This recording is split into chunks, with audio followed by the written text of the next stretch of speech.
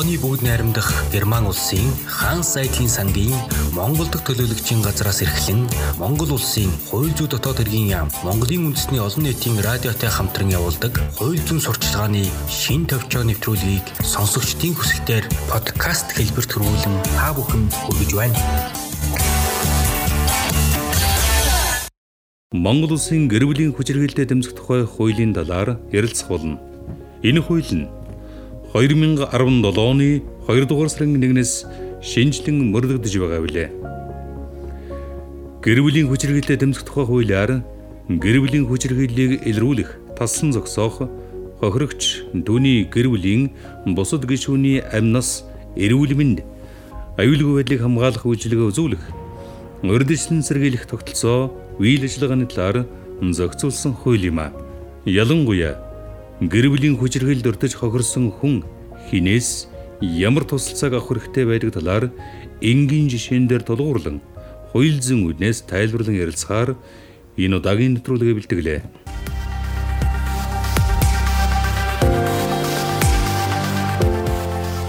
Би нийгмийн ажилтан гэрлээ байна. За. Тантай ярилцахаар ирсэн юм аа. За. Та надаас асууж ярилцах зүйл юу вэ? Нээлттэй асуугаарай. Та гэр бүлийн хүчирхийлэлд өртсөн болохоор хууль эрхцэн зөвлөгөө авах хэрэгтэй болов уу? Харин тийм ээ. Гэр бүлийн хүчирхийлэл гэдгийг над шиг зодуулж гинсэн хүнийг хэлдэг юм болов яа тиймэр? Гэр бүлийн хүчирхийлэл гэж зөвхөн бие махбодыг хохироосон үйлдэлийг хэлдэг юм аа. Хохирогчийн сэтгэл санаанд дарамт учруулах, эдийн засгийн эрхчлөө, бэлгийн эрхчлөө, бие махбодод халдсан үйлдэлийг бүгдийг гэр бүлийн хүчирхийлэлд хамааруулж ойлгоно гэсэн үг л дээ. Зөв. Гэр бүлийн хүчирхийлэл гэхээр л нөгөө биеэрээ гэмтгээс өөр ямар хэлбэрүүд байдаг юм бол доо гэж бас бодоод л байна л да. Гэр бүлийн хүчирхийллийн 4 хэлбэр байдаг. Та сонссон л байх л та. За, 1-дүгээрт бие махбодын хүчирхийлэл. За, 2-дугаарт сэтгэл санааны хүчирхийлэл. За, 3-т эдийн засгийн хүчирхийлэл. 4-т бэлгийн хүчирхийлэл. Бие махбодын хүчирхийлэл гэдэг нь одоо яг юу гэж ойлгох вэ? За тэгэхээр та дэлгэрүүлээд нэг хэлээд. За тэгээ. Хүний амнаас эрүүл мэндэд гэм хор учруулсан эсвэл учруулж болзошгүй альва үйлдэл. Одоо эсвэл бие махбодын хүчирхийлэл гэдэг юм аа. Сэтгэл санааны хүчирхийлэл гэдгийг нь юу гэж ойлгох вэ? За тэгэхээр би тань тайлбарлаж өгнө. Зарим энэ одоо ингээд албан хэллэгүүд их байгаа шүү. Эдгүүгээ тодтогч асуугаарай.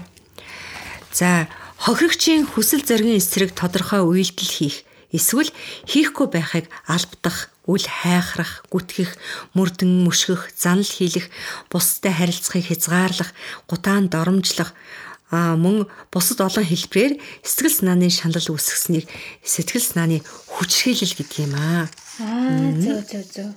Эдийн засгийн хүчирхийлэл гэдэгт нь юу багтд юм бол? За, хохирогчийн цалин хөлс, тэтгэвэр тэтгэмж, тэдгээртэй адилтгах орлого, хуваарьт болон дундын эд хөрөнгө эзэмших, ашиглах, захиран зарцуулах хэрэгэд халдах, орлого олох боломжийг хязгаарлах, шаардлагатай хэрэгцээг нь хэлсэн боогдуулах, тэжээнтэхээс зайлсхийх болон бусад хэлбэрээр эдийн засгийн хараат байдалд оруулсан эсвэл эд хөрөнгийн хохирол учруулсныг эдийн засгийн хүчирхийлэл гинэ. За та ойлгож байна уу? Ойлгож байна. За, бэлгийн хүчирхийлэл гэдэг нь одоо бас. За тэгэхээр энэ хохирогчийг иргэшээлтэй байгаа байдлыг далимдуулан энэ хуулийн үйлчлэлд хамаарах хүнийг бэлгийн шинжтэй аливаа үйлдэлд албадахыг бэлгийн хүчирхийлэл гэдэг. Цагдаагийн байгууллага одоо над шиг хохирсон хүмүүст хамгийн түрүүнд тусалдаг юм байна л да. Би их баярлаж байна. Тусалгүй яах вэ? Цагдаагийн байгууллага өөр ер нь ямар тусалцаа үзүүлдэг вэ? За тэгэхээр цагдаагийн байгууллага гэр бүлийн хүчирхийллийг таслан зогсоох зорилгоор одоо шаардлагатай гэж үзвэл гэртэн одоо нэвтэрч орно гэсэн үг. Энийг ойлгож байгаа үстэй тий. За, 1-дүгээрт хохирогч түүний гэр бүлийн гишүүдийн аюулгүй байдлыг шалгах, аюулын цэргийн үнэлгээ хийж, хохирогчийг нэг цэгийн үйлчилгээний төв төр хамгаалах байранд хүргэх боломжтой бол төрөл садан ойр дотны хүний төр хамгаалалтад өгөх үүрэгтэй. За, 2-т нь хүчирхийлэл үйлдэгчид хүчирхийлэл үйлдэх, сувтууруулах хундаа хэрэглэхийг зогсоохыг шаардах. Аюулын зэрэг өндөртэй эсвэл хүүхэд хүчирхийлэлд өртсөн бол хохирогч зөвшөөрөл өгсөн эсхийг үл харгалзан сум баг хорооны нийгмийн ажилтнанд мэдэгдэх. За 4-р шаардлагатай бол хүчирхийлэл үйлдэгчийг баривчлах. За 5-д нь галт зэвсэг хүчирхийлэл үйлдэхэд ашигласан зэвсэг зэвсгийн чанартай зүйлийг хураан авах.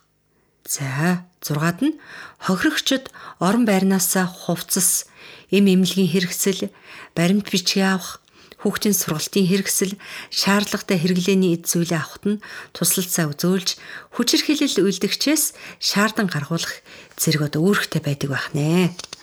Зөв. Ер нь тэгээд яхаа хөдөөний бид нар ч одоо бас яг ингээд толгомдоод хин тантахаас сайн мэдэхгүй юм л да. Тэгээ нөгөө цагдаагийн газарт хандхаараа бас нөгөө тийч хойр цагдаад ингээд шүүх шорон болоод яачих юм уу гэдээ айгаад бас хандаж чадахгүй мүү. Бас тех бах л та. Тэгээд одоо цагдаагаас өөр ер нь хинт хандаж болох вэ? Одоо сумын ч юм уу, багийн засаг даргаадаа ч юм уу хандаж болох уу? Болгүй яах вэ? Сум багийн засаг дарганаар нь гэр бүлийн хүчирхийллийг таслан зогсоох, хохирогчийн амнаас одоо эрүүл мэнд, аюулгүй байдлыг хангах зорилгоор хэд хэдэн шуурхай арга хэмжээ авах үүргийг хүлээдэг юм аа. Зөв. За 1-р хүчирхийлэл үйлдэгчийг дуудан ирүүлж шаардлага тавих, сануулга өгөх. Одоо хохирогчийг эмнэлгийн яаралтай тусламжид холбох шаардлагатай бол хохирогчийн байгаа орон байрны аюулгүй байдлыг хангах арга хэмжээ авах, боломжтой бол хохирогчийг төрөл садан ойр дотны хүний төр хамгаалтад өгөхөө гэж заасан байгаа. За 3-т нь хохирогчд үзүүлэх үйлчлэгээний талаарх мэдээлэлээр хангах.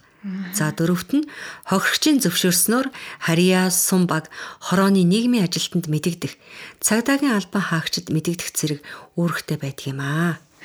Зөв. Ер нь тэгээд цагдаагаас гадна бас ер нь бүгдээрээ л их үүрэгтэй л бидний төлөө бас ажиллаж идэм байх шүү дээ. Тэрийг бас мэдэхгүй. Тэгвэл одоо та нийгмийн ажилтан та ямар үүрэгтэй байх вэ? Сум хорооны нийгмийн ажилтан олон үүргийг хүлээдэг. За 1-д нь хохирогчийг мэдээлэлээр хангах, сэтгэл зүйн анхан шатны зөвлөгөө өгнө. За гэр бүлийн хүчирхийллийн нөхцөл байдлыг үнэлэх.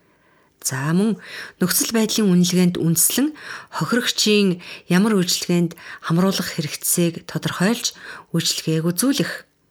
За мөн хохирогчийг асрамж, халамжийн үйлчилгээ болон нийгмийн халамжийн тэтгэмжид хамруулах, шаардлагатай бусад үйлчилгээнд холбон зурчлах үүрэгтэй.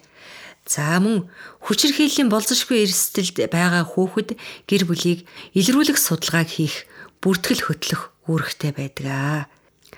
Гэр бүлийн хүчирхийллээс урьдчилан сэргийлэхэд чиглэсэн сургалт сурчлагыг зохион байгуулна. Зөв. Хохирогчд үзүүлэх үйлчилгээнд шаардлагатай зардлыг орон нутгийн төсөвт тусгуулах саналыг засаг даргад гаргах зэрэг үүрэгтэй ажилтдаг юм аа би. Гэр бүлийн хүчирхийллийн талаар мэдсэн хэн боловч цагдаагийн байгууллагад мэдэгдэх бөгөөд цагдаагийн албан хаагчийн эзэг үед сум багийн засаг даргад мэдээлнэ. Мөн хүүхдэд яаралтай тусламж үзүүлэх утасны үйлчилгээ рүү мэдээлэх үүрэгтэй. Мэдээллийг амаар, бичгээр, утсаар, цахим хэлбэрээр өгч болно. Бүх шатны сургууль цэцэрлэгийн багш, эмнэлгийн ажилтан, нийгмийн ажилтан, хүүхдэд үйлчилгээ үзүүлж байгаа байгууллага ажилтан нь хүүхдийн бэртэл, гэмтэл, өвчлөл, сэтгэл санааны байдал, айдас, хичээл таслалд, сургууль завсардалтай зэрэг хүүхдийн бие махбод, сэтгэл санаа, зан үйлд гарч байгаа сөрөг нөлөөллийн шалтгааныг тогтоох, хүчирхийллээс үүдэлтэй эсхийг шалгах үүрэгтэй юм аа.